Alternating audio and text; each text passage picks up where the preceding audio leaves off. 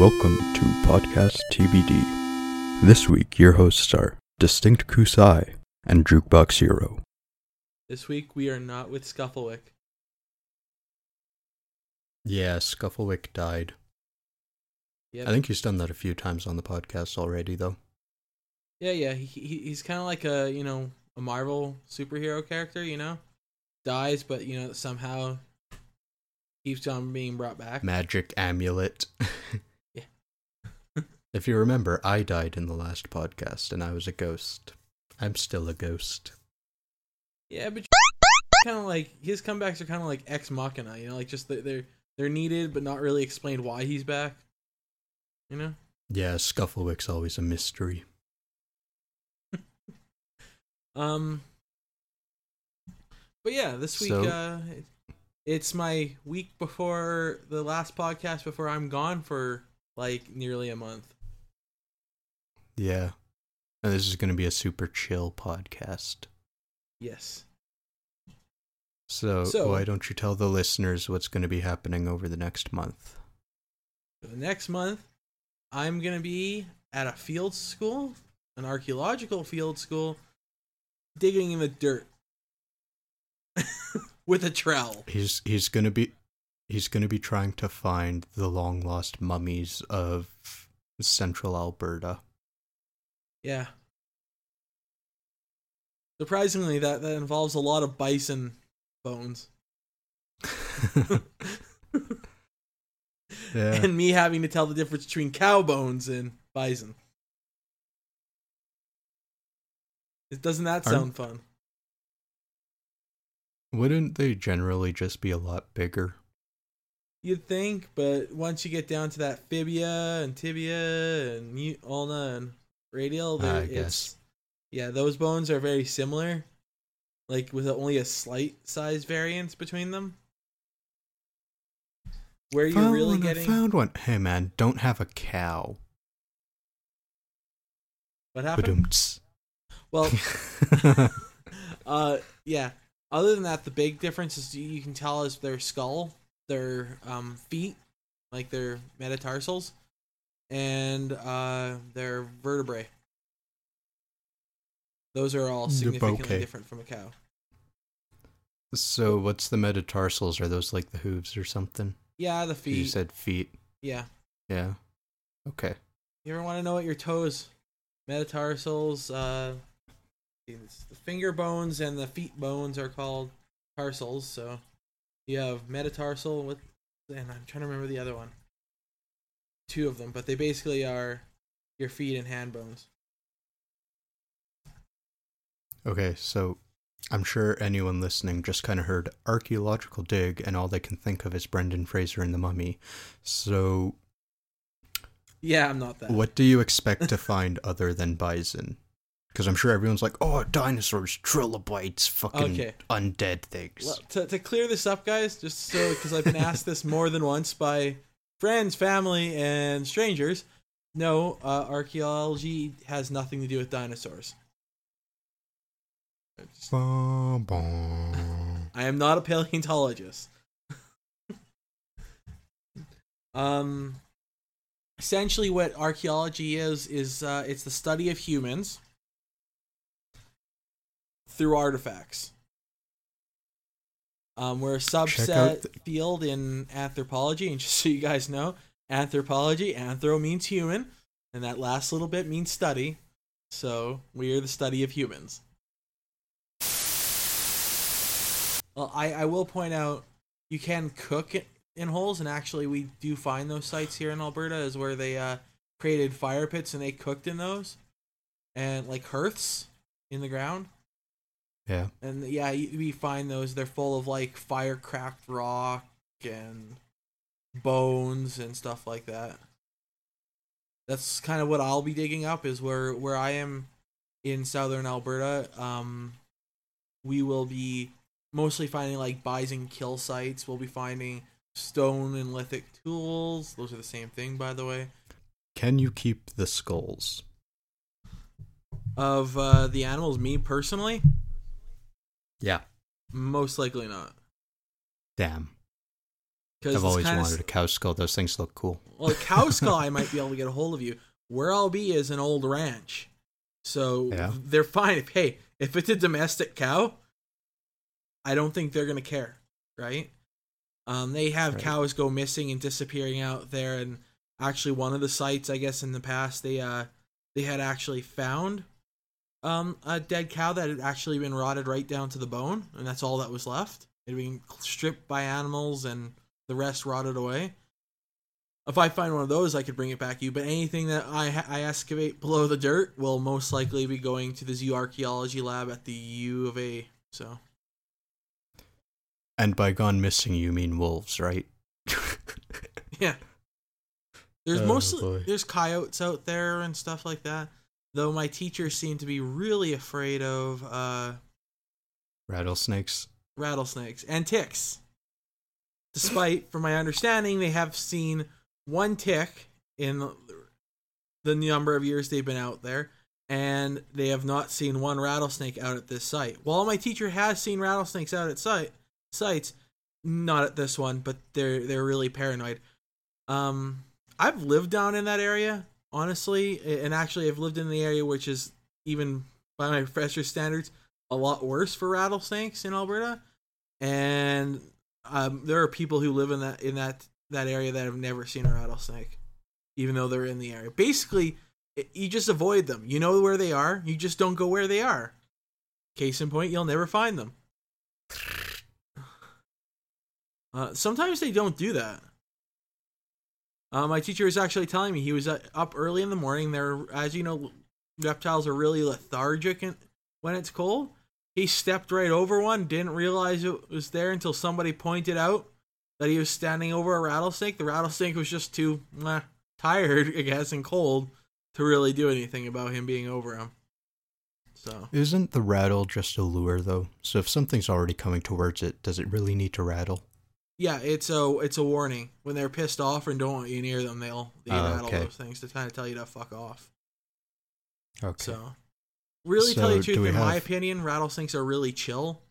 They warn you before they bite you, right? So basically, the rule of thumb is if you hear the rattle, you just don't move. You look for the snake and then kind of walk in the opposite direction of the snake.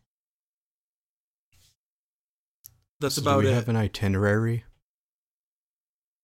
Are we sticking to the plan? For this podcast?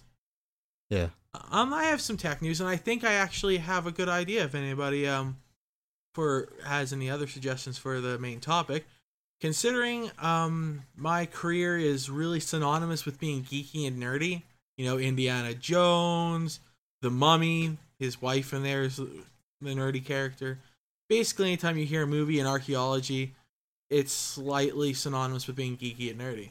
So I was thinking we could talk about careers or our own careers that are geeky and nerdy by nature. So that, and mine's for about the farthest thing from that. I was thinking we could talk about AI. Something that Google's actually pushing right now. You've got some tech news, lay it on me. Okay, let me just restore the tab because I shut it down for a second there. So if anybody's been paying attention to Google lately, they're pushing AI, and specifically learning machines that learn, not just like created artificial intelligence, but artificial intelligence that learns. And this is actually a trend. We've talked about robots recently, which we talked about Russia creating their own little Terminator there. That's an example of a learning AI, as it learns to do something. It's not programmed to do something. It learns it on its own. So recently at the recent Google conference, the CEO Sundar Pichai outlined a new company strategy which revolves around them actually pushing artificial intelligence ahead of everything else, and that includes their Gmail, their mobile devices, their cloud, because they actually feel like this will advance the rest of their stuff further. in conjunction with that. If they feel like if they improve upon their AI systems and make a revolutionary AI, that everything else in their company, technology-wise, will improve. And that's really not that wouldn't be easy to argue actually, like against, and easy to argue for, because basically, yeah, if you can create an artificial intelligence that learns, that means you won't have as many people to run a lot of their systems, because the computer system itself can learn and adjust. So, what's your thoughts on that? Well, right now, if you follow anything NVIDIA does, you can't listen to a single one of their conferences without hearing them talk about, AI this, AI that, and then, of course, their car stuff. Yeah. Deep learning, deep thinking is super huge right now, which is why NVIDIA is investing so much into better technologies that can be used for AI and for lots of really small number crunching type things. Yeah. The big idea behind it is, if someone searches something in Google, you know how Google kind of crawls all the pages and stuff to make them show up, and then they kind of determine, okay, he's searching something about anime, therefore we show an ad about Crunchyroll in the sidebar.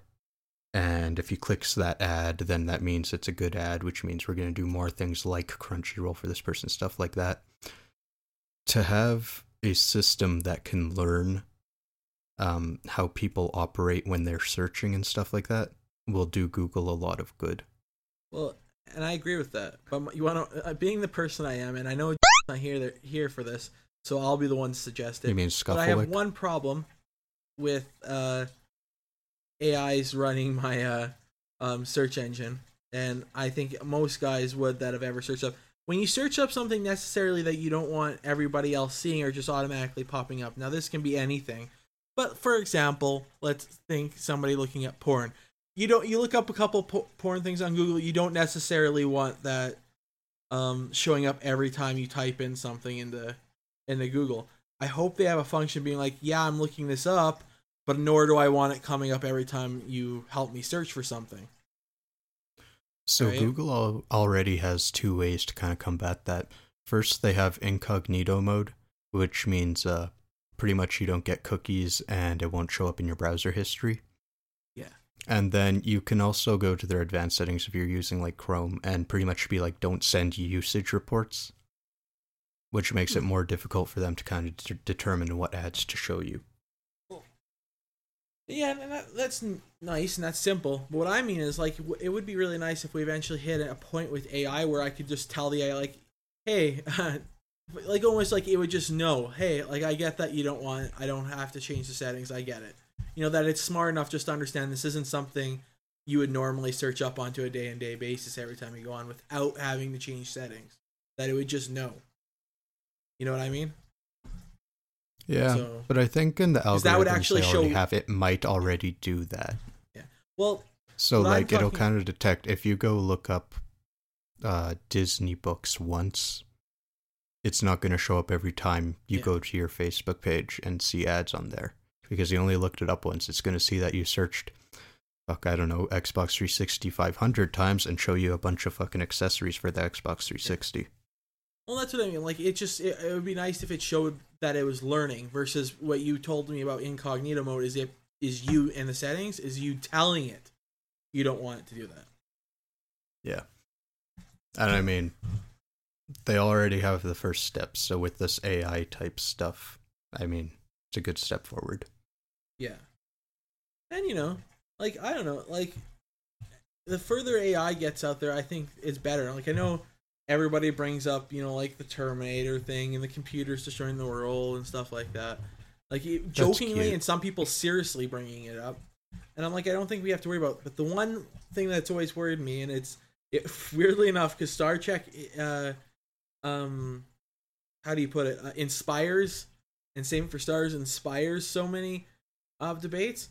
One debate I'm looking forward to as AI advances, maybe not even in my lifetime, but I hope so, is the fact that if an artificial intelligence hits a point where it can be considered sentient, what kind of rights does it have? Or is it even human? Are we going to have problems with people actually considering robots sentient if they ever reach that? And I like seeing this AI stuff because we move further in technology, you can start to see it heading in a direction like that, because you already have AIs online that have conversations with people and are passing Turing tests and are becoming more human-like when they talk every day. So them just using it for technology is just another bonus for me, but it's also cool to see it advance in other ways. Other than just it's being kind a of toy. funny. What? On Twitch, when every once in a while some nerd will like make up some sort of AI learning system where it's supposed to play a video game, and each time it runs through the game, it tries something different, and it's pretty much tool-assisted speedruns and stuff. Yeah. But every once in a while, they'll like fuck it up. And I remember once, for 3 days straight, someone had the original Super Mario Bros. And it just literally ran to the right into the Goomba every single time without doing anything different. For whatever reason, it had like consistently like at least 10 viewers. Maybe the AI had a self-realization like Rick Sanchez does in Rick and Morty, and realizes that his world is fake. Just decides to commit suicide instead. You know, kind of dying like Professor Xavier in X-Men when he finds out that he's in a comic book. You know, maybe that's the perfect. Maybe somebody accidentally hit sentient AI by accident, and the thing's just like, wait, I'm in a video game. This is bullshit, and then just commits suicide continuously. I don't remember Rick committing suicide. Okay, what episode was that? He tries several times, and specifically, most people would remember after his one girlfriend there, the Hive Mind. I can't remember the name of it. Dumps him. Was it like he? I remember something about like there's this laser thing, and he fries something in the laser. Then he puts his head in there, and then he just like lets his head fall down, and it misses. He passes out. He doesn't let his head fall down. He passes out from being drunk.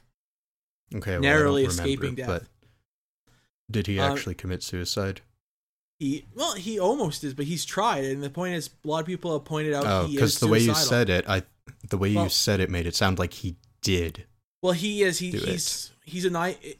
I like how the writers write Rick and Morty is, and they kind of point this out. The same thing with Deadpool is they realize they're little. Deadpool's less subtle, but they have been at times not subtle about it with Rick and Morty. That Rick realizes he's in a TV show. So, and he's mentioned it himself. He's at end of episodes acknowledged that people are viewing, right? Which people have theorized, and actually the writers have hinted at that's the explanation behind some of his behavior, is that he's actually trying to keep the ratings up on his show, because he realizes if his show's canceled, he dies. Right? Okay. I'm just saying, though, you said he committed suicide, so I was really confused because I don't remember him committing suicide. Yeah, the main Rick and Morty, from my understanding, hasn't committed suicide. So C-137? Well, and yeah, they're all C-137 though. That's the weird thing. There's a whole explanation behind that. That's their universes. Like, they're all C-137, their designation, but his specifically, they don't have a designation for his specific timeline, if I remember right. So, because if you notice, if you watch the show, there's actually different Rick and Morty's, not just Rick and Morty's that look human like he does, but there's Rick and Morty's, there's like Hammerhead, Rick and Morty, there's like... Yeah, I've seen them. Yeah. Those ones are part of different dimensions and they would be C1 something else. You know what I mean?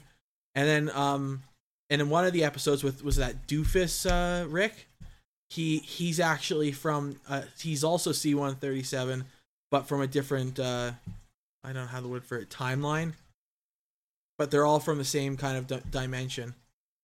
So the problem with the problem with the main Rick is that the reason why they don't give him any more specific of a designation is they don't know, and he doesn't know at this point where he's originally from, because he's jumped universes so many times. So, and actually, it's still fine. I'm just saying the one they refer to as C-137 is the one we follow through their adventures. Yeah, And They don't I'll point refer out- to any others as C-137. It's just an easy way to identify the Rick that you're talking about. Yeah. Ooh, you want to hear something kind of neat? There are fan theories thinking that we actually follow two different Ricks. That the Rick I'm we, sure there's we fan follow in theories some about a lot episodes of is not things. actually the same Rick, and we're following two specific Ricks. Weird, right? Do we have season 3, episode 2 yet? No. And I kind of Okay. feel sorry for the writers of that show because it's not that they're writing themselves into a corner, they're not. The problem is they're expanding themselves too much, and that's the problem with the basis of the show is that he lives in the multi world theory, so multi universe. What is that? You know what I'm talking about, right? Ugh, words. Multiverse? A multiverse there, and the fact is that's infinite possibilities.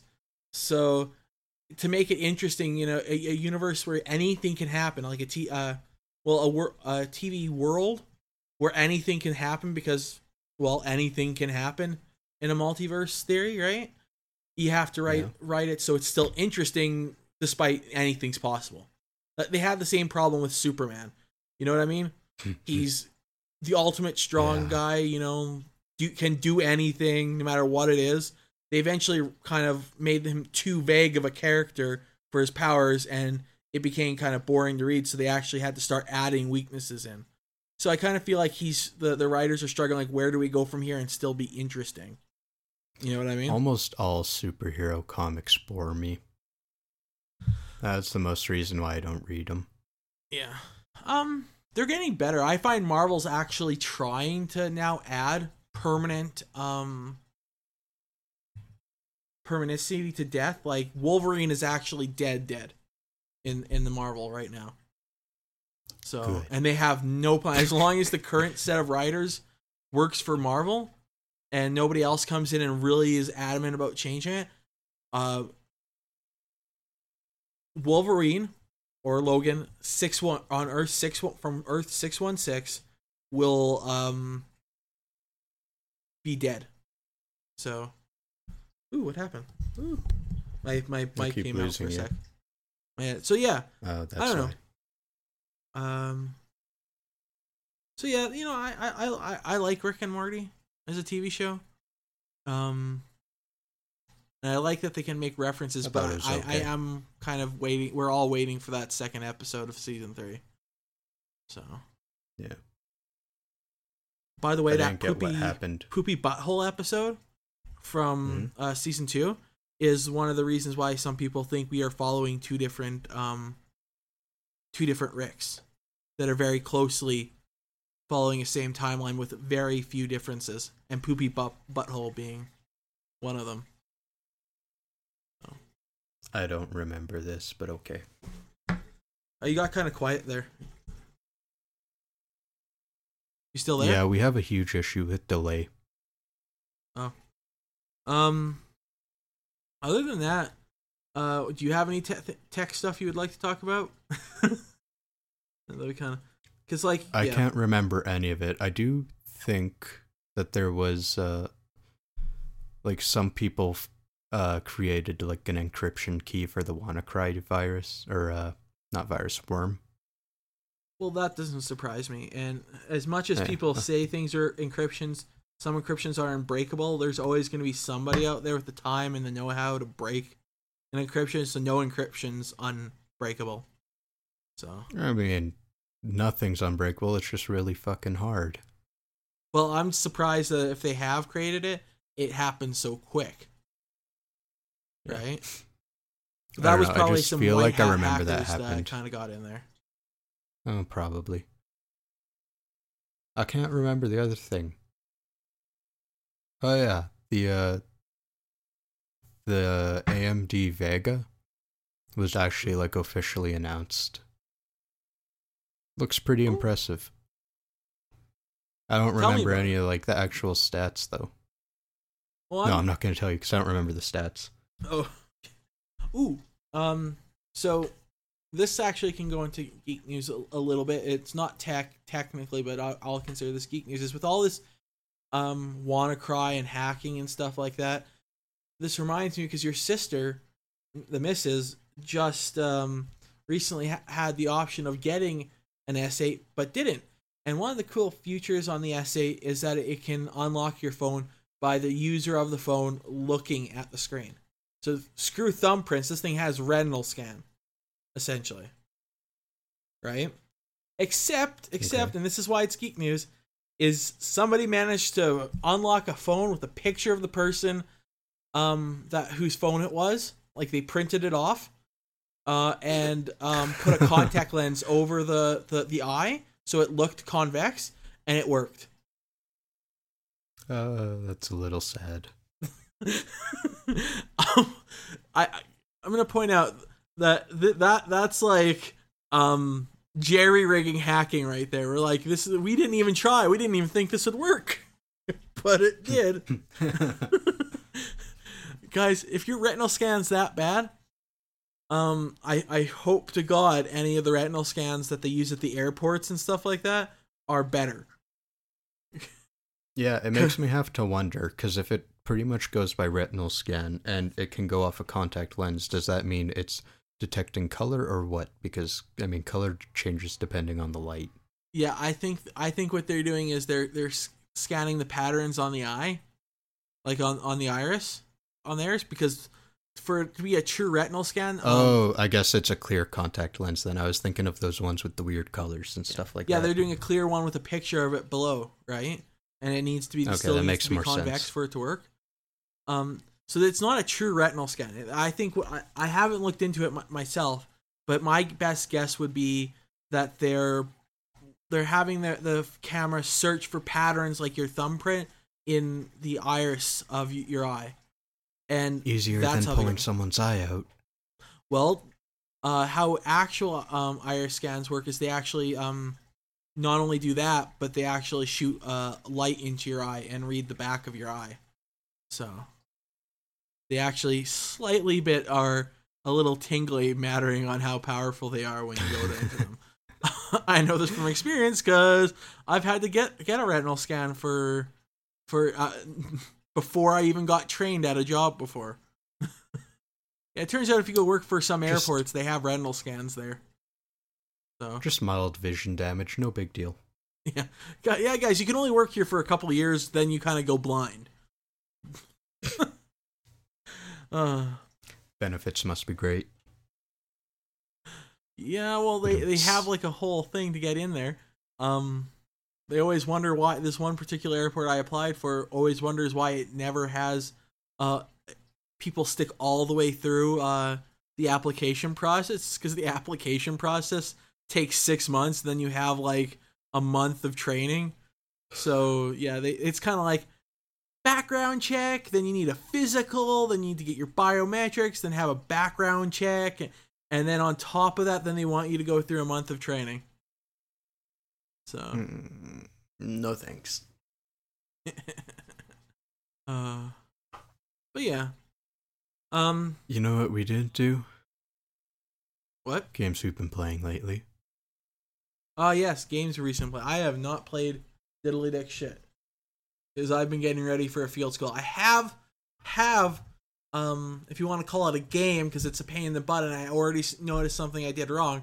The game of hanging string lights on a patio, not even an apartment balcony that doesn't have any actual anchor points, so you have to somehow manage to make anchor points to hang the string lights. You've seen the pictures. I managed to get them up. Duct tape. Duct tape solves everything. I tried to use one of those hanging hooks, and you know those ones that you put on your wall that aren't supposed to damage, but they use a special double-sided tape. Yeah, that probably wouldn't stick well to the rocks, no? Well, they were actually sticking quite well, and I think you'd be able to hang your coat on them, no problem. The problem is they can't hold enough weight to hold 30 feet of string lights. I could imagine. So, before we started recording, I was outside preparing my newly planted garden patch for the impending winds. Ooh, are you going to put a little caterpillar tent on top of them?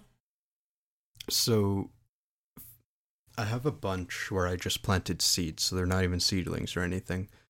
Yeah. I just put a bunch of plastic bags over top of that because I kind of have a fence going around the whole thing, and that'll help trap in some moisture and stuff. But I also did that over top of some peanut plants because they're pretty low to the ground, so I'm not too worried about the wind on them.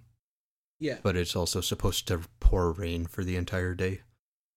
And then I have one large plant that I've been growing over the winter that I planted in there, and a couple 4-inch pepper plants that I'm just going to put some massive pots over top of them. Weigh them down because the winds are supposed to get to 100 kilometers. Yeah. Oh, if you're an Imperial, that's 60 miles per hour. Some good news for you, and me and Scuffle have talked about this. The forecast has changed. No longer is there weather warnings for this weekend. This week, and they're saying that we might not get the 100-kilometer-hour winds and the 30 to 40 centimeters of rain. Oh, good. I mean, we're not gonna get that, but we still have an 80% chance of rain, and the wind surely did not just drop from 100 to 0. No, it's Alberta. What they're saying now is it's not an 80% chance of that happening. That's the reason why they put up that warning.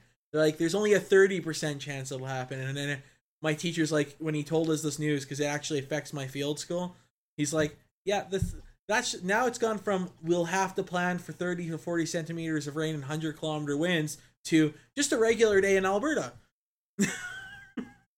Well, I don't know about that. I looked up the warnings an hour ago. Yeah.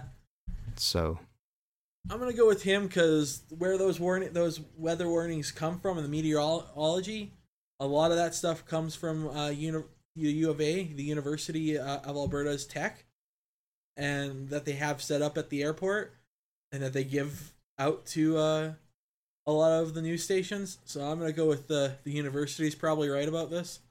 I'm just gonna go with Google because I'd rather my plants not die. No, if I leave this shit on them, they're not going to die. Yeah, if it doesn't happen, they're not going to die. Exactly. My teacher's still planning for the 30 to 40 centimeters of rain, but he's like, guess what? We might not have to deal with it. See, I never heard of that. I just looked at the 7-day forecast on the weekend and was like, 100% chance of rain, 12 degrees on Wednesday. Fucking prepared. And then, just a few hours ago, parents come by and they're like, oh, did you hear the wind warnings? It's going to get fucked out there. Yeah. Well, it's oh, great. My teacher was worried about it because right where that wind warning originated is where I'm heading out. So, for the first 2 days of this field school. He'll be fine. Right in the in-between between the mountains and where the prairies begin is where I'll be out for 2 days. And that right at the height of when that stuff was warning, so my teacher's been really on asking about it. So there's that one time when we went and fished in the middle of bumfuck nowhere in a tent, and the wind literally blew the tent over on top of us as we slept. What I think my teacher's worried about is having 20 students in the middle of buttfuck nowhere, in the middle of where they have a dam and a lot of river systems that can flood, and having students walk in that area. Well, it's 100-kilometer winds. It's if that happens, we're all just turning around and you're going home. Yeah, I kind of agree. Just fucking, I'm gonna sit on the bus. The Greyhound will take me where I need to go. I'm gonna describe the area that we're heading. This is the kind of place that even on a sunny week, when it's been for the last month been 20 above or higher and blastingly sunny the whole time, you will still need mud boots going up to your knees to go where we're going. So yeah, I was kind of that sounds like a good idea. If it's gonna be 30 to 40 centimeters of rain and 100-kilometer winds, I don't want to be in an area that's muddy as fuck when it's sunny out. Let alone when it's raining that bad. Fun. Because that's gonna make it really hard to run away from the cougars and bears that are in that area. You're gonna find cool shit in the mud. Actually, this site the first site we're going to, which is actually not in southern Alberta but northwest Alberta, well, yeah, kind of northern, central, west. It's kind of hard to describe. You know where this is because your dad hunts literally 20 minutes away from where I'm going for the first 2 days. Yes.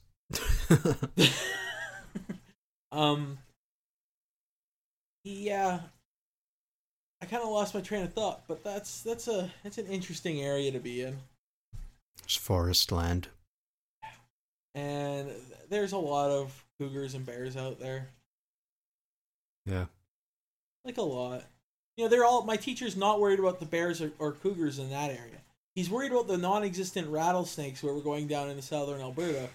But you know, this is the place where I've had while driving a quad through the area been like literally within 10 feet of a cougar that we couldn't get away from, so we literally had to drive past going 70 kilometers an hour while he was like at the edge of the area we were in. Like, it's kind of hard to explain.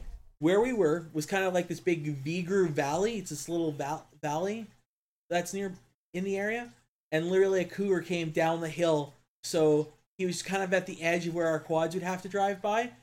And luckily for us, he didn't take a swipe at any of us as we flew by. My friend at that same day ran into a bunch of cubs. Didn't know where the mom was, but the cubs were there. Every time I have a friend go out into that area during this time of the year, they have a run-in either with a bear or a cougar. But my teacher's worried about rattlesnakes in southern Alberta. So. Oh well. Have you been keeping up to date on Attack on Titan? Actually, I haven't had a chance to watch it. I've been trying to catch up on... Well, not really catch up. I've been trying to marathon Yu-Gi-Oh! The original series. So, not the shitty thing that came after, but... So, I'll get to Yu-Gi-Oh! In a second, but Attack on Titan... Because I followed that one since it pretty much started coming out, and I'm talking about the manga, not the anime. And I was about 40 chapters behind, and this thing is monthly, so I was pretty much like 4 years behind. And I'm like all caught up. Oh, you're actually caught up on the manga? Yeah, that was like 6 hours of manga reading. I am caught up on the manga. I'm just not caught up on the anime. I thought you were talking about the new episodes. Dude, I literally said the manga. Oh, sorry, I didn't hear you. You must have cut out. Okay, so we're going into spoiler territory. How fucking stupid was The Secret in the Basement? Barely. As if they weren't already hinting at the existence of a world outside for like the longest fucking time. But like... Yeah. Because I read this all in one sitting, but like there was a good 13 months between when they started to hype up and to like create some suspense around the fucking basement and when they actually got in there. It's kind of disappointing. I feel sorry for everyone who was reading this as it was coming out. Honestly, I thought The Secret in the Basement would be kind of like, this is a weapon against the Titans and over everybody who's a Titan. You know, including the mindless ones wandering the waste. Back into humans. Nope. Fuck you, it's not that. Would have been a nice way to wrap it up. That would have made sense in that series. Well, what happened still makes sense, but like I know the author, he had his story set and the story was going to be what it was going to be, and then the anime would either follow that or fucking do what things like Naruto would do and have like a bunch of filler and whatnot. I almost wonder if maybe, you know, got a little blindsided by the whole, this makes money be growing on these trees. Almost like, because I wouldn't be surprised if they're trying to elongate the manga now, but like there's like 12 fucking spin-off mangas of Attack on Titan. They practically have like a chibi version of the chibi version, and then a version for each character, and then a high school version and a junior high version. I mean, see, the only one of the spin-offs I like is the like, it's almost like a prequel to the whole series. What's it called? I'm trying to remember, but it's set like almost like directly before the main events of like before. It's set before the main character's dad. You know, the guy who had the really anticlimactic basement. Yeah. was around before that. So Weird. I like Fucking- that. I don't know. I'm just but pissed even that the there's like manga so and- much of it. But it's weird considering that's a prequel, but then the manga right now is having like major flashbacks. So Yeah. We found the ocean. What's on the other side?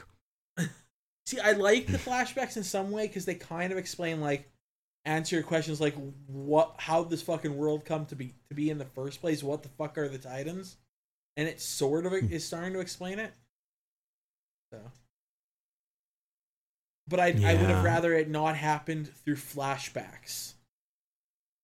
Yeah, that would have been nice.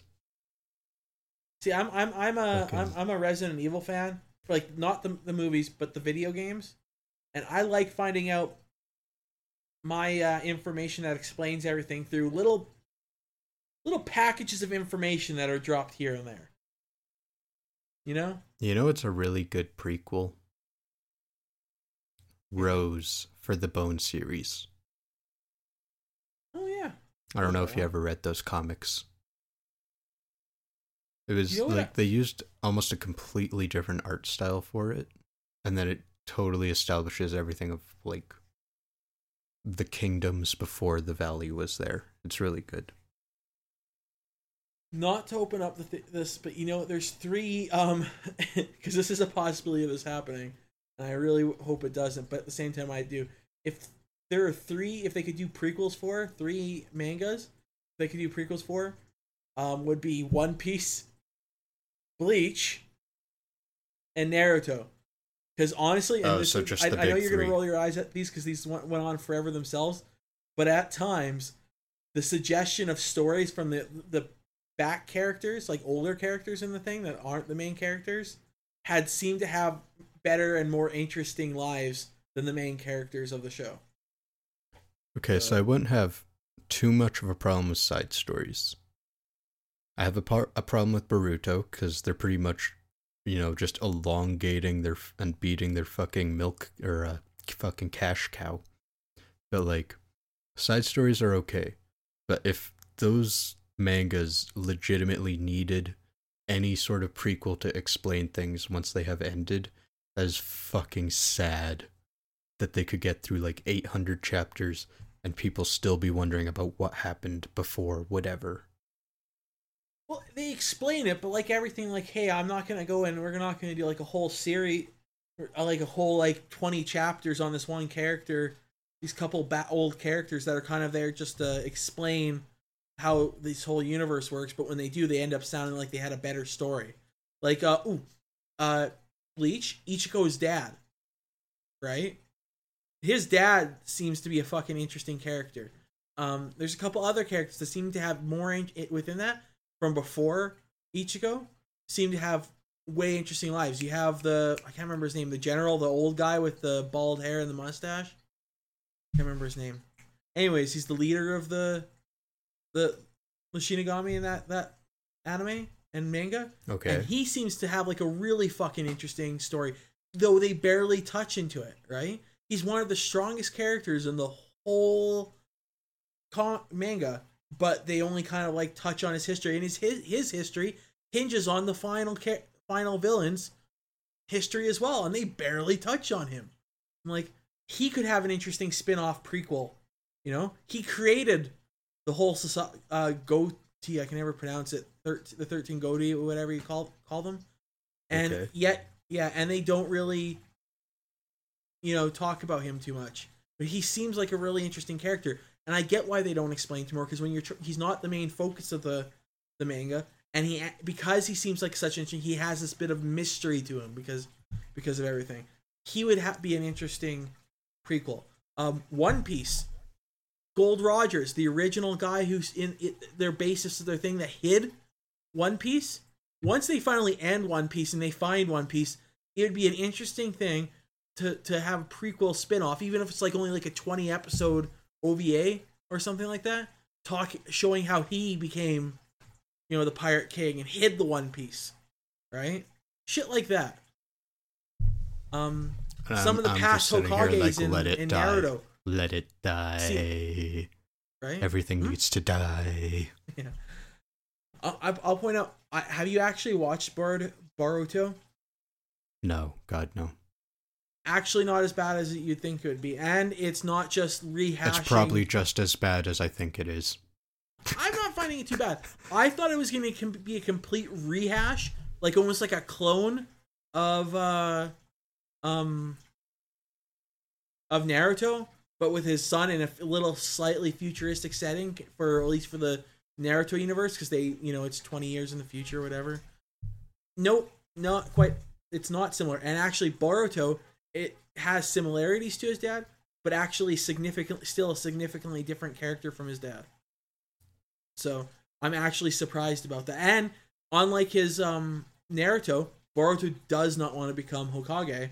It's actually another character who's a secondary character that's trying to. That seems more of a Naruto kind of character, and they're not the main character.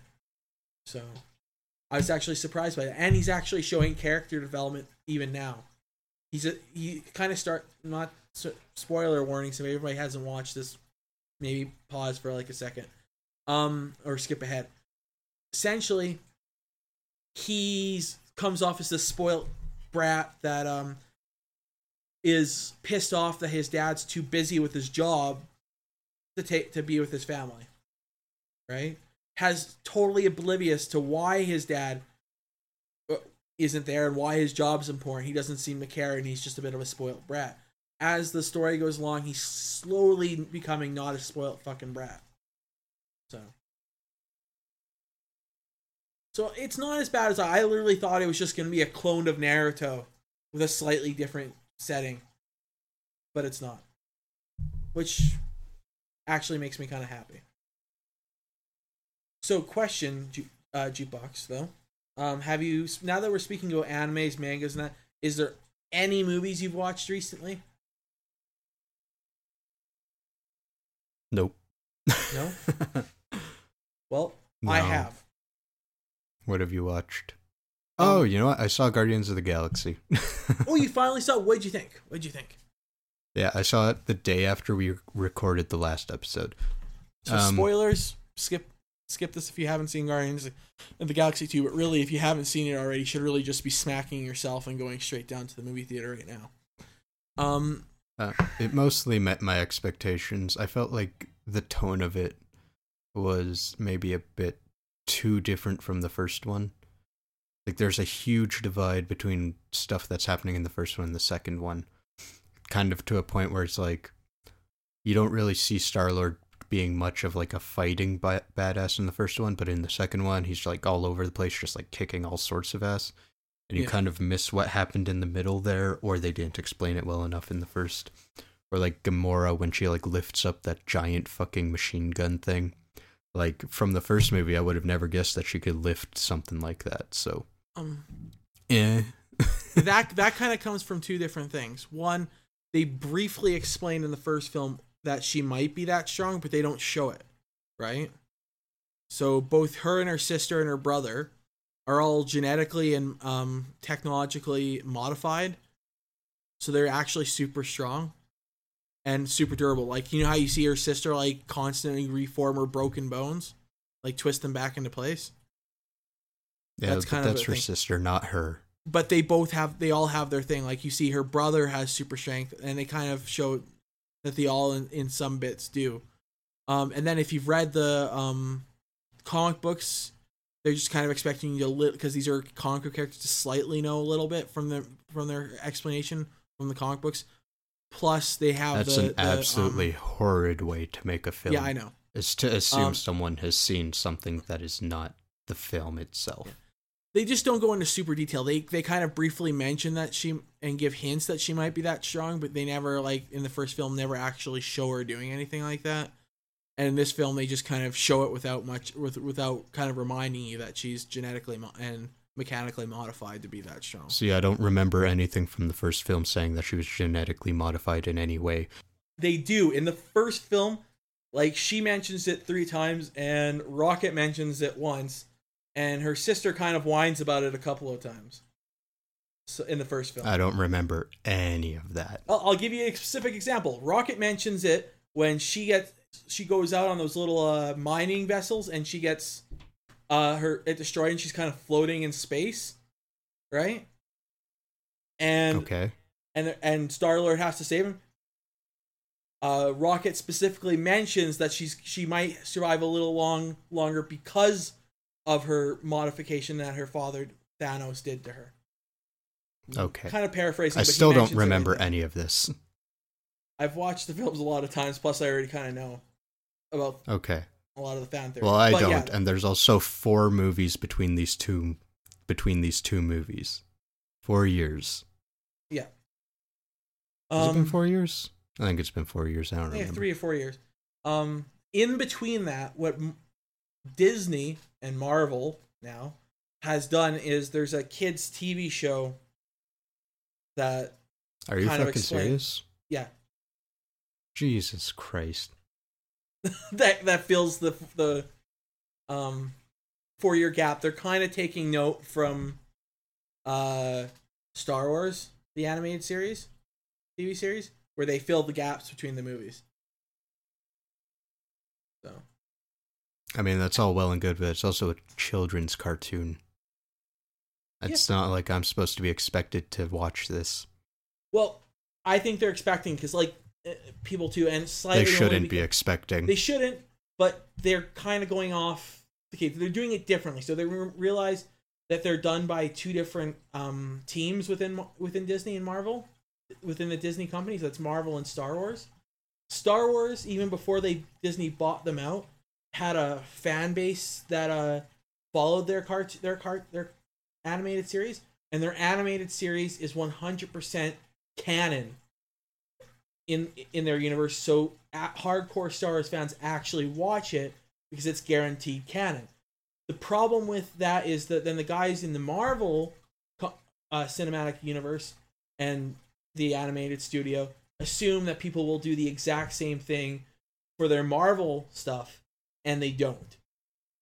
Plus, their Marvel animates, while it loosely explains what goes on between the movies, isn't canon. So, because it's not canon, a lot of people don't watch it. So, yeah.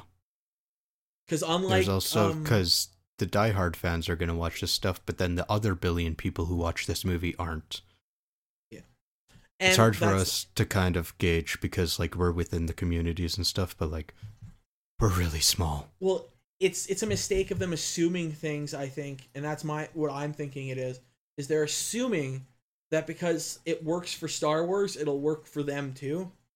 But they're not realizing George Lucas, the guy who set up the animated series, also did this after his movies were out, and also that then he had to fit the animated series into there so people can watch the movies and not know the whole backstory that's given by the animated series, and it'll still be fine.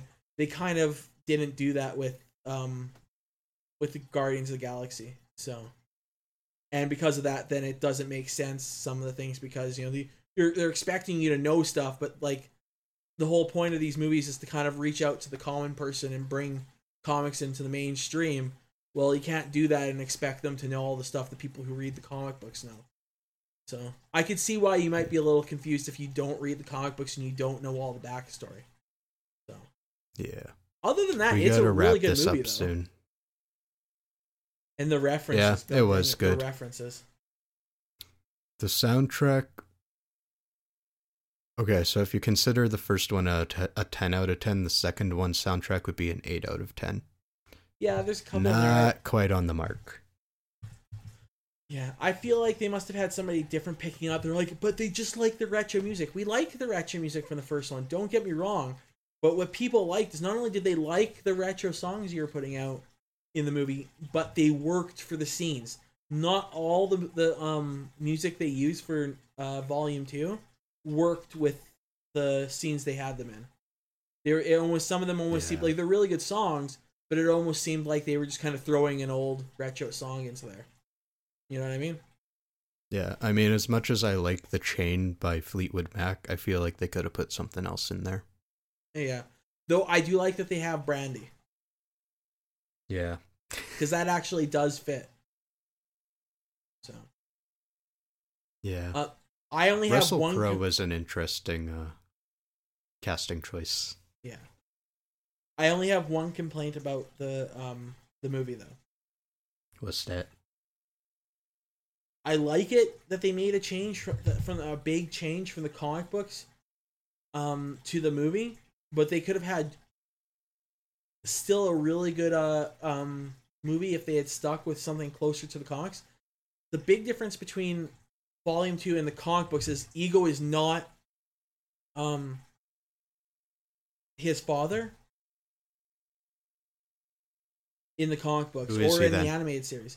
He's actually, and explains his nickname, and that's why I'm the only thing I don't like about the movie is that because if they had stuck to the comic books, it actually explains his nickname, Star-Lord. So his dad is actually the king of Spartex, a humanoid planet of warriors that's actually on the same, almost the same level as, say, the Asgardians, right? Okay. So what they call their prince on their planet is they call their prince the Star-Lord, right? So now do you get why his mom called him oh my little Star-Lord? It's like calling her son my little prince. Yeah. So oh. And there's a whole huge awesome story arcs in the comic books they could do. And his dad's just as much of a his actual dad in the comic books is just as much of a douchebag as Ego is as his father in the movie. So gross. Like, you have to admit his dad in the movie is a bit of they did a good job of making douche. Yeah. And they do a good job, and that's something like I love when an actor pulls that off, is that they make you hate their character, because that's just as much of a writing and an acting feat to make somebody hate a character that much realistically, and as it is to make them love a character as well. So that's why I thought Russell Crowe was an interesting casting, because the only thing I remember him from is fucking Chicken Little. So I don't see him as a douche. I just see him as a concerned father. So to go from that to this complete douche father is kind of a big divide. See, where I remember him from, if I remember right, is Escape New York. I've never seen it. And he's a massive douchebag in that, so... Have you seen Chicken Little recently? No, but I know I've seen it, and I remember you talking. So yeah, I can see if that was the last movie you've seen, or maybe the only movie you've seen. I was just gonna say because I watched it again last year, because like back in 2003 or whatever when it came out, that was like my favorite fucking movie. And I remember being so impressed with the animation, and I watched it recently, and it's like uncanny valley galore. Yep. It's like the texturing of like the fur, the feathers, everything. I mean, now that we got Zootopia, I can't go back. Yeah, now try to go back to that and Jimmy Neutron. I did that too, because I have that movie on VHS. Because I also fucking love that movie. Like, especially because they had that one song, Kids in America. Oh, yes. Fucking, when I was 5, that was my jam. When I was 8, that was my jam, but because of a different movie, Digimon. Yeah, that one too. So, this is a really roundabout story, but so you know how the Digimon movie we got in North America is really 3 Digimon movies kind of spliced together? Yeah. You know how the middle one is so much better than all of the rest? Yes. Okay, so that one was directed by Mamura Hosada, and he went on to make The Girl Who Leapt Through Time, Wolf Children, Summer Wars, and A Boy and His Beast. So all fucking amazing, ridiculously good movies. When we were at Salvation Army a few days ago, my girlfriend happened upon some random Japanese book. And she just glanced at it, and then she came and found me, and she's like, there's this Japanese book with like a naked girl on it. And I was just like, well, okay, I need that. So what it actually was a photography book. And from the limited amount of Japanese that I can read and stuff, I could see that it was photography by Lily Frankie. Lily Frankie did the voice of a character in A Boy and His Beast. I want to see A Boy and His Beast. See how fucking roundabout that was? Yeah, that was roundabout. No, but it's, I don't know who the girl is in this photography book, because like most of the pictures are just of this one girl. I assume it's like his wife or something. But I looked him up, and apparently he's a super established actor, and photography is kind of like one of his hobbies or something. Yeah. Yeah. So that's kind of a nifty find for, $1. It kind of is. Have you watched it yet? No. Because I've been seeing it at HMV, and now HMV is closed, so I don't see it anymore. But every time I looked at it, I was like, I can't tell, is this, animated by the same guys who did all those other ones?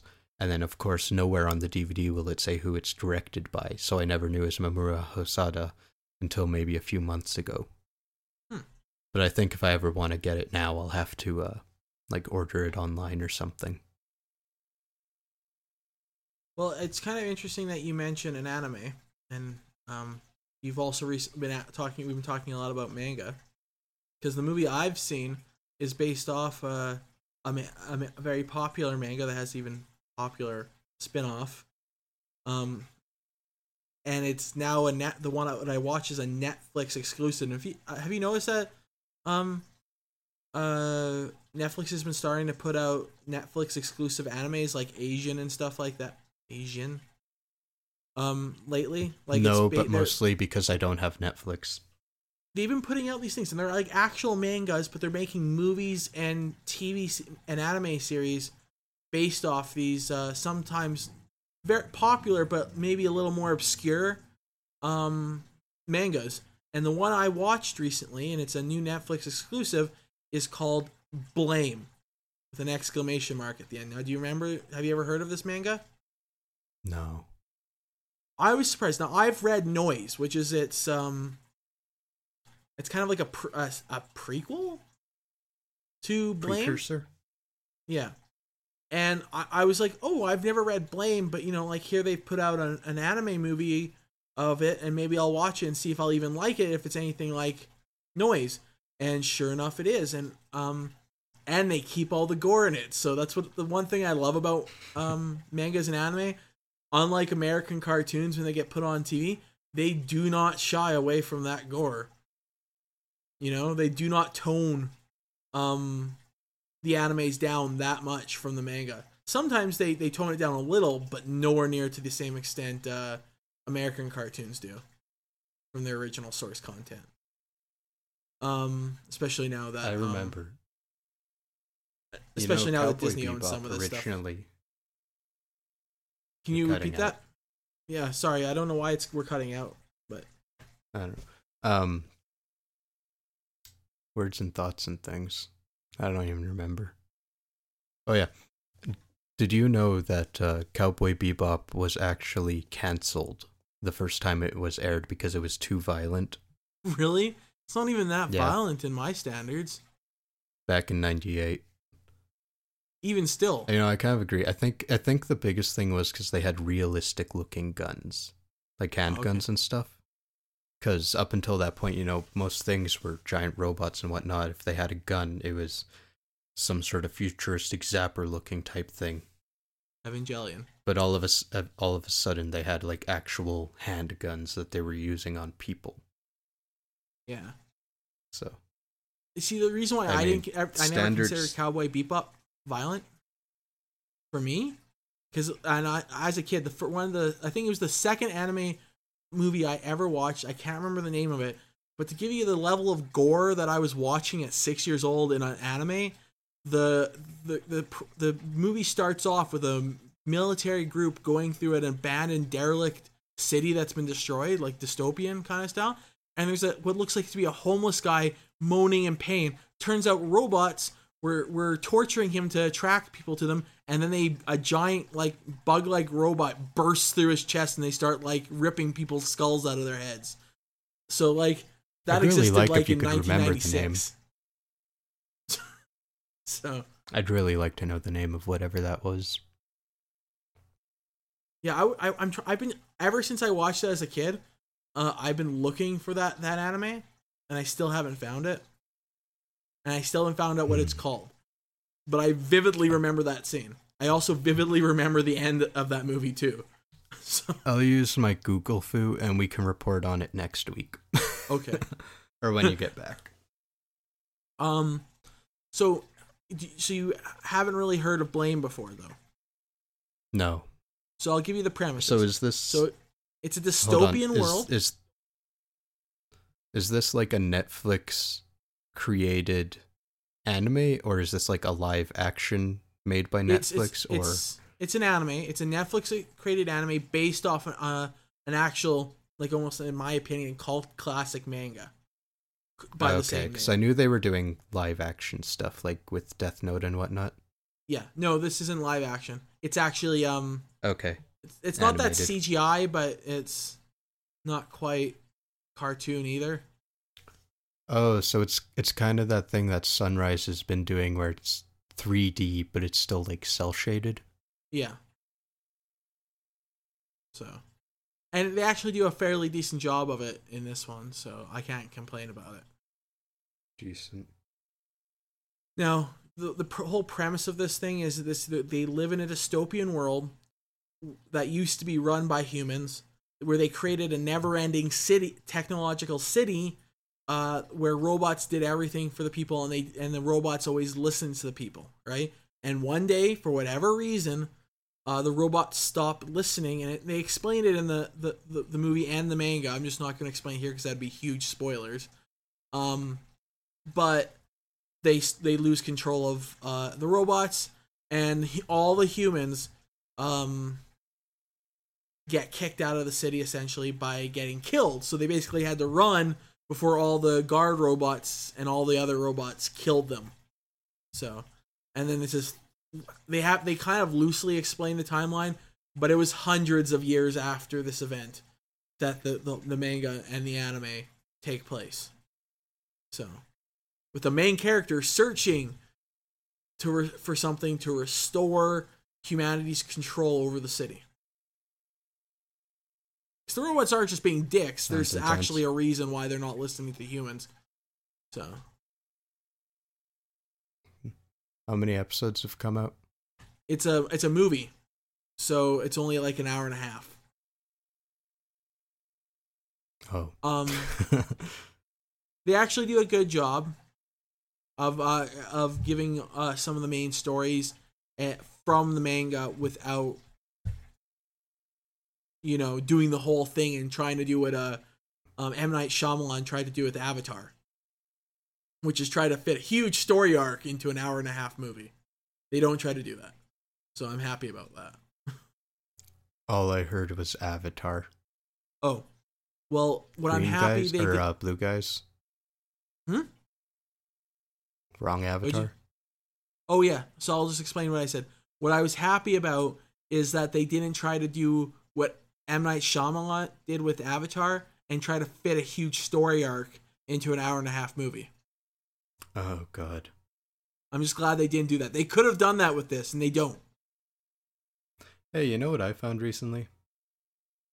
Dragon Ball: The Legend of Chun-Li. Oh. Yeah. Fucking, I'm sure it's as shit as like Dragon Ball Evolution, but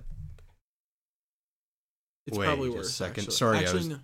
Street Fighter: The Legend of Chun-Li. Jesus Christ. Yeah, I was gonna be like, Dragon Ball does have a couple live action ones from before Dragon Ball Evolution that, in my opinion, are better in some ways than Dragon Ball Evolution.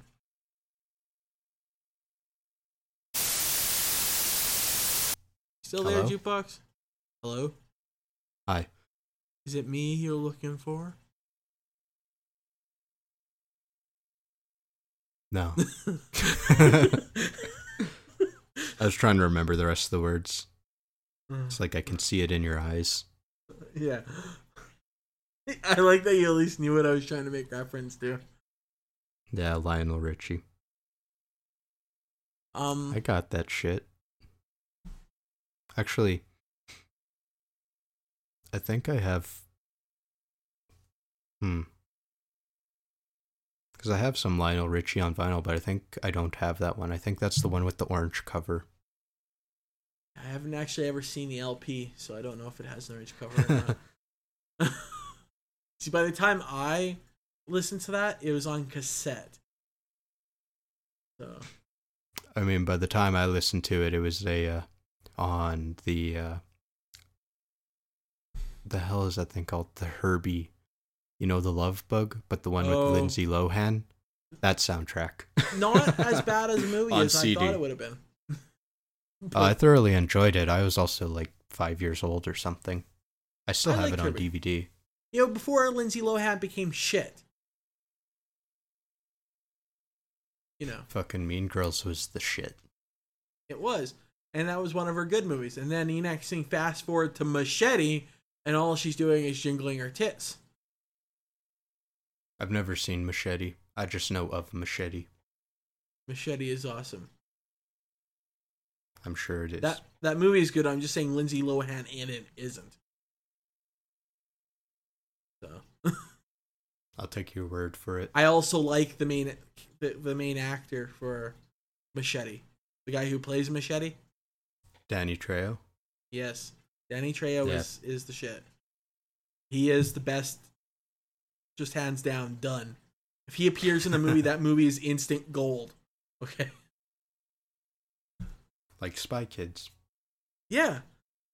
Up until he showed up, that was a shit movie. And then he appears in it. That was good. Hell, I love he's how even good as in the third one they had so many like extra like amazing actors and cameos and stuff. Like they had Elijah Wood, and he was there for all of like 13 seconds before he died. He's like, I am the chosen one. Watch me win. Game over. Yeah. Yeah, I liked Spy Kids as a kid. Okay. So did I. I like Spy Kids 3D. Back when 3D was awesome and still gave you headaches. Yeah. Well, I remember Spy Kids 3D came out, and then Shark Boy and Lava Girl came out. And I mean, Taylor Lautner was Shark Boy, so when Twilight came out, we'd be in the theater and he'd show up and we'd just yell out, "Oh my god, it's Shark Boy!" And everyone would like lose their shit. I still remember coming out of Spy Kids 3D and seeing purple for like half an hour after that movie. Really? Yeah, like everything was just fucking purple. I never had that problem with the blue and red glasses. Yeah. I know I wasn't the only one, because like a couple of my cousins were complaining the same thing. We were in that movie for so long, and we'd come out and like all you could see was like fucking red, blue, and purple, and I was just seeing solid purple. It's like, is this supposed to happen? Is my eyesight's gonna go back, right? This isn't like rose-colored glasses, okay? I can't remember. I think it might be Back to the Future that I'm thinking of, but there's one of the bullies always wears 3D glasses for some reason. Yep. They also have someone like that in the promotional art for like Zombies Ate My Neighbors and like the sprite in the game. Oh, that used to be a popular thing when 3D glasses came out. People would wear them. Losers. So. I really liked the Shark Boy and Lava Girl glasses though, because they were actually shaped to have like shark fins or whatever. We kept those. You know what reminds me of those 3D glasses? Do you remember decoding glasses, which run off the same principle? Do you remember those? Yeah, and then you'd have the thing that just looked like a bunch of red speckles. Yeah. And then you'd put the glasses on and it would actually have words because it's filtering out the red or whatever. Yeah, I got a bunch of those books with those in there once, but no glasses. And my mom wouldn't believe me that all she needed to go out and do was buy some red plastic film, and it would work exactly the same. Supposedly an 8-year-old doesn't know how that works. I think it was my mom just didn't want to spend the money, but probably didn't want to go out. Instead, she just told me I was wrong. And now as an adult, I know I was 100% right about that. Oh well. So I think you should tell me how far into Yu-Gi-Oh you got, and then we should wrap this up because I got shit to do and I'm feeling really salty. Salty? About what? Salty. No, I'm just feeling salty. Well, I'm just as they're getting close to the end of like episode 20 something, near the end of Battle City. Okay. See, I did the first 9 episodes, and then I decided to just watch the abridged version from there on out. I was watching it with my girlfriend, and we kind of have this rule that we watch these things together. But I'm like, man, I can marathon this shit in a day. You will watch one episode maybe once a week, maybe once every 2 weeks. So I just went the abridged version, and I'm on like season 4. Yeah, I haven't got past that. That after the movie in Yu-Gi-Oh, I kind of lost interest in Yu-Gi-Oh. That being said, after rewatching all this, I realized they really did make it for an American, like almost like an American audience or kids, like to promote it, because honestly, the story arcs seem like they could go on for longer, and if they were a modern anime and manga, they probably would, because god dang it, I have actually watched a couple episodes of the new Yu-Gi-Oh, like Duel Monsters and all that, and they go on forever with their story arcs. This is like really short, quick story arcs in the original Yu-Gi-Oh. Don't forget, 4Kids got a hold of that. That's probably why. That's like... So Card Captors, 4Kids got a hold of Card Captors, and the first episode in North America is like the 23rd episode in Japan. Why not? Like, it's infinitely more action-y in Japan than it is here. Like, they cut out all the action in North America because it's too violent for kids. See, what I would love to see with Yu-Gi-Oh, the original, instead of them redoing doing these new story arcs, I would actually like them to see them reboot Yu-Gi-Oh. So they kind of did that. So they released that new Yu-Gi-Oh movie with the original characters, so like Yugi and Kaiba and stuff. And then they started releasing not booster decks, like starter decks and stuff again, based around the movie characters, so like Yugi and Kaiba. And then with the Duel Links game, it's all the original like first season cast and stuff so far. They haven't even touched on like, well, I guess they did do Elemental Heroes a little bit, but like there's no synchro summoning or anything yet. Yeah, I hope so they do that. Right now they're just kind of grabbing everyone who got interested in 2001 again. And who knows if maybe they'll actually do a remake or continue on with the old characters with just the old characters. Yeah. Well, see, after, because Yami kind of disappeared, sort of, after the way I don't know if you remember the end episode is him kind of. No, I don't know if I ever actually saw the end episode. Because I started watching this after the first and second season were already rerunning. Because I didn't give a shit about it when it first came out. And then what I saw was mostly scattered because I didn't have PVR, and as a kid, I never for the life of me remembered when shows came on. It was just like, if I see a show and it's on, I'll watch it. Yeah. So I missed large amounts of like the second season and Yeah, and like the not ending to give, episodes. at this point it's not spoiler, because if you don't know if you're a Yu-Gi-Oh fan and you don't know the ending, I'm assuming you won't be too upset if I just tell you what happened. Yeah, you can go ahead. Yugi and Yami duel for like the fate of everything, kind of, and I believe Yugi beats Yami, and Yami goes back to his own timeline. Like you know, That dies. sounds kind of familiar. Maybe I did see it. So I don't know if they could continue unless they can somehow write him back in, right? I mean, fucking GX happened and they get Yami in there. Yeah. Now, or at least I'm pretty sure they do. Maybe. But what I would like them to do is all the storylines are really short. And you can tell there's a lot more going on. And they're so short, it wouldn't take much to really nicely stretch them out into like their own seasons. Like really like 26 episode seasons. Each story arc. So... And they probably could have done a story arc with like dueling dice as well, instead of just a single episode. Dueling dice sucked. So, the thing that disappointed me after the original TV series and the movie, the first movie, is that they kind of made it more kiddie than it already was, which was weird to me considering. As it progressed, it got a little darker and more pushing that preteen, teen space instead of kids. So they kind of shot that's back maybe to children. What was happening there is it was kind of growing with its audience, and then they kind of had to go back to recapture the kids. Because if you don't recapture the kids again, then your audience just keeps aging, and eventually they'll not be there anymore. Well, and I get that, but do it on the same level as Pokemon. You know?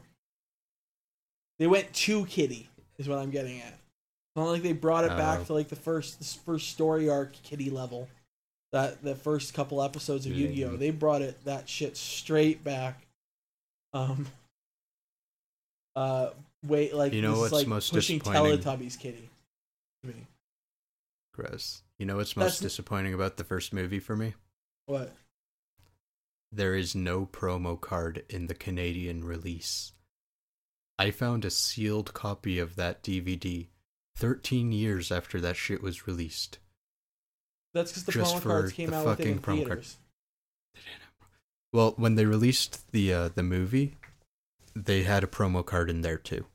They just didn't have it in the Canadian release. Oh, okay. You know what's sad? Just the American one.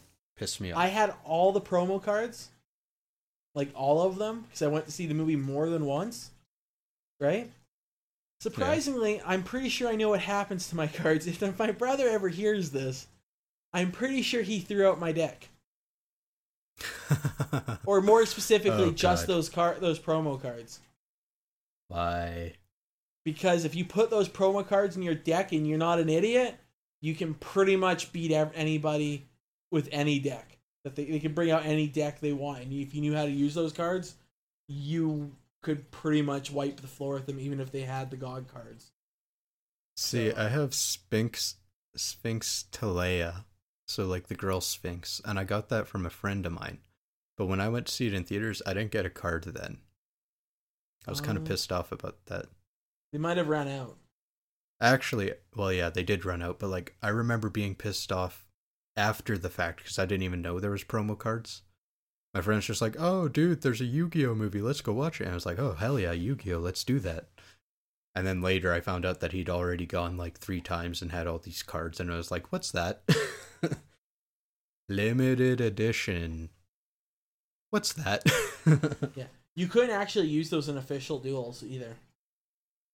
Well, yeah, of course they're banned. Lots of shit's banned. Like, Dark Hole is banned. For good sad. reasons, but it's fucking banned. See, I got why these ones were banned because they are overpowered and they work exactly like they do in the movie. So, yeah, pretty much, you're like a couple of moves in if you get a hand of all those in one hand, and next thing you know, your opponent's like, "Why the fuck do you have like 10,000 attack points on one monster? Oh, why are you now at 15k?" Like fuck you. Do you remember that one GX movie that was kind of in the background that one night I was at your place? It's kind of what that felt like, because it was like 3 against 1 and their turns lasted for like 5 minutes, and it was just like, play this card, play that card, play this card, play that card, bring these guys back, destroy them, banish them, bring them back, tribute them, bring this guy, power him up, double him. I was just like, man, Yu-Gi-Oh got shit. Yeah. It pretty much got down to who has the most beastly fucking card to begin with. Pretty much. And the other big thing that disappoints me with the new Yu-Gi-Oh! Is the thing I loved out of the original Yu-Gi-Oh! Is that it was all Egyptian themed. You know, the dual monsters came from Egypt, an ancient game, kind of a thing. And I love the Egyptian motif to a lot of the stuff, right? Yeah. And then they kind of just went, fuck that shit, let's try aliens. We're time traveling with motorcycles. And we're playing the card game on a motorcycle. Yeah, pretty much. See, instead of bringing out like a new bad from Egypt and stuff like that, because you know nothing supposedly happened in Egypt after the first pharaoh Yami died and got sealed in the Millennium Puzzle. So yeah, it couldn't have been villains before him, good guys before that, or villains before that or after that playing the game. But you know, just bring back Bakura. Yeah, he was the best part, anyways. Pretty much, just had them all tricked. I think this is a good point to wrap this up, dude. Yeah, good point to wrap up. But you know what before I go? You know what had a good storyline? The first game on PlayStation 1. That was Yu-Gi-Oh! That actually had a good storyline. I know you still have it. I'm still trying to find it at a decent price. I'll find it. It's probably in one of my boxes, and we can play it one day. Okay. I don't know if you've ever seen the Yu-Gi-Oh! Game that came out on Game Boy, like the original Game Boy. Actually, it might have been Game Boy Color. It was Game Boy Color. It's a piece of shit. Yeah, that surprised me. You get a really, really kind of bogged down image of whatever card it is. No description, no way to tell what anything is. It's just so oversimplified that you don't even know what you're doing anymore unless you actually know what the card is. Now, before we go, considering we didn't really do our main topic and we kind of moved it even though we already announced what our main topic is, just tell everybody what you do as a career and tell me if you think it's geeky or nerdy in any way. Quickly give that. Accounting. Not really nerdy or geeky. Despite being entirely math-based? Well, that's just the thing, is it's not entirely math-based. In fact, the majority of it's problem-solving. Now, question, would you say it's viewed as being geeky or nerdy despite it not actually being geeky or nerdy? Yes, because everyone thinks we're just bean counters. They're mistaking a bookkeeper for an accountant. Yep. And even then, when you're a bookkeeper, you reach the end, you add the numbers. You don't fucking have to literally count. See, at least your misconception makes sense when they misconcept you with a bookkeeper and they're like, you're nerdy. They misconcept mine with the guys from Jurassic Park, Indiana Jones, and the one girl from Mummy, yet we're still considered geeky? Despite all those characters, like, being major action movies? So, yeah. Like, when your image pulls up bookkeeper, essentially, when people think about you. Mine pulls up Indiana Jones, but yet I'm still still geeky. So, but yeah, that's careers for you, right? Yeah. Yep. So that was the quickest main topic ever. Yep. Outgoing question. Let us know whether you think your career or future career is geeky or nerdy, and why. Other than that, good day. Goodbye. Fare thee well. And all the fancy, old-fashioned goodbyes that we can muster.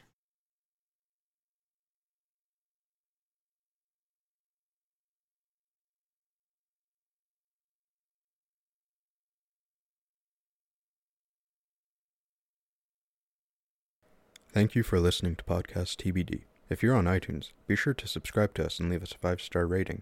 We'll read your review on the show. If there's anything you want us to talk about or just want to be a part of the conversation, then tweet at us at the Podcast TBD or comment on our Facebook at Podcast TBD. Thanks again, and until next time.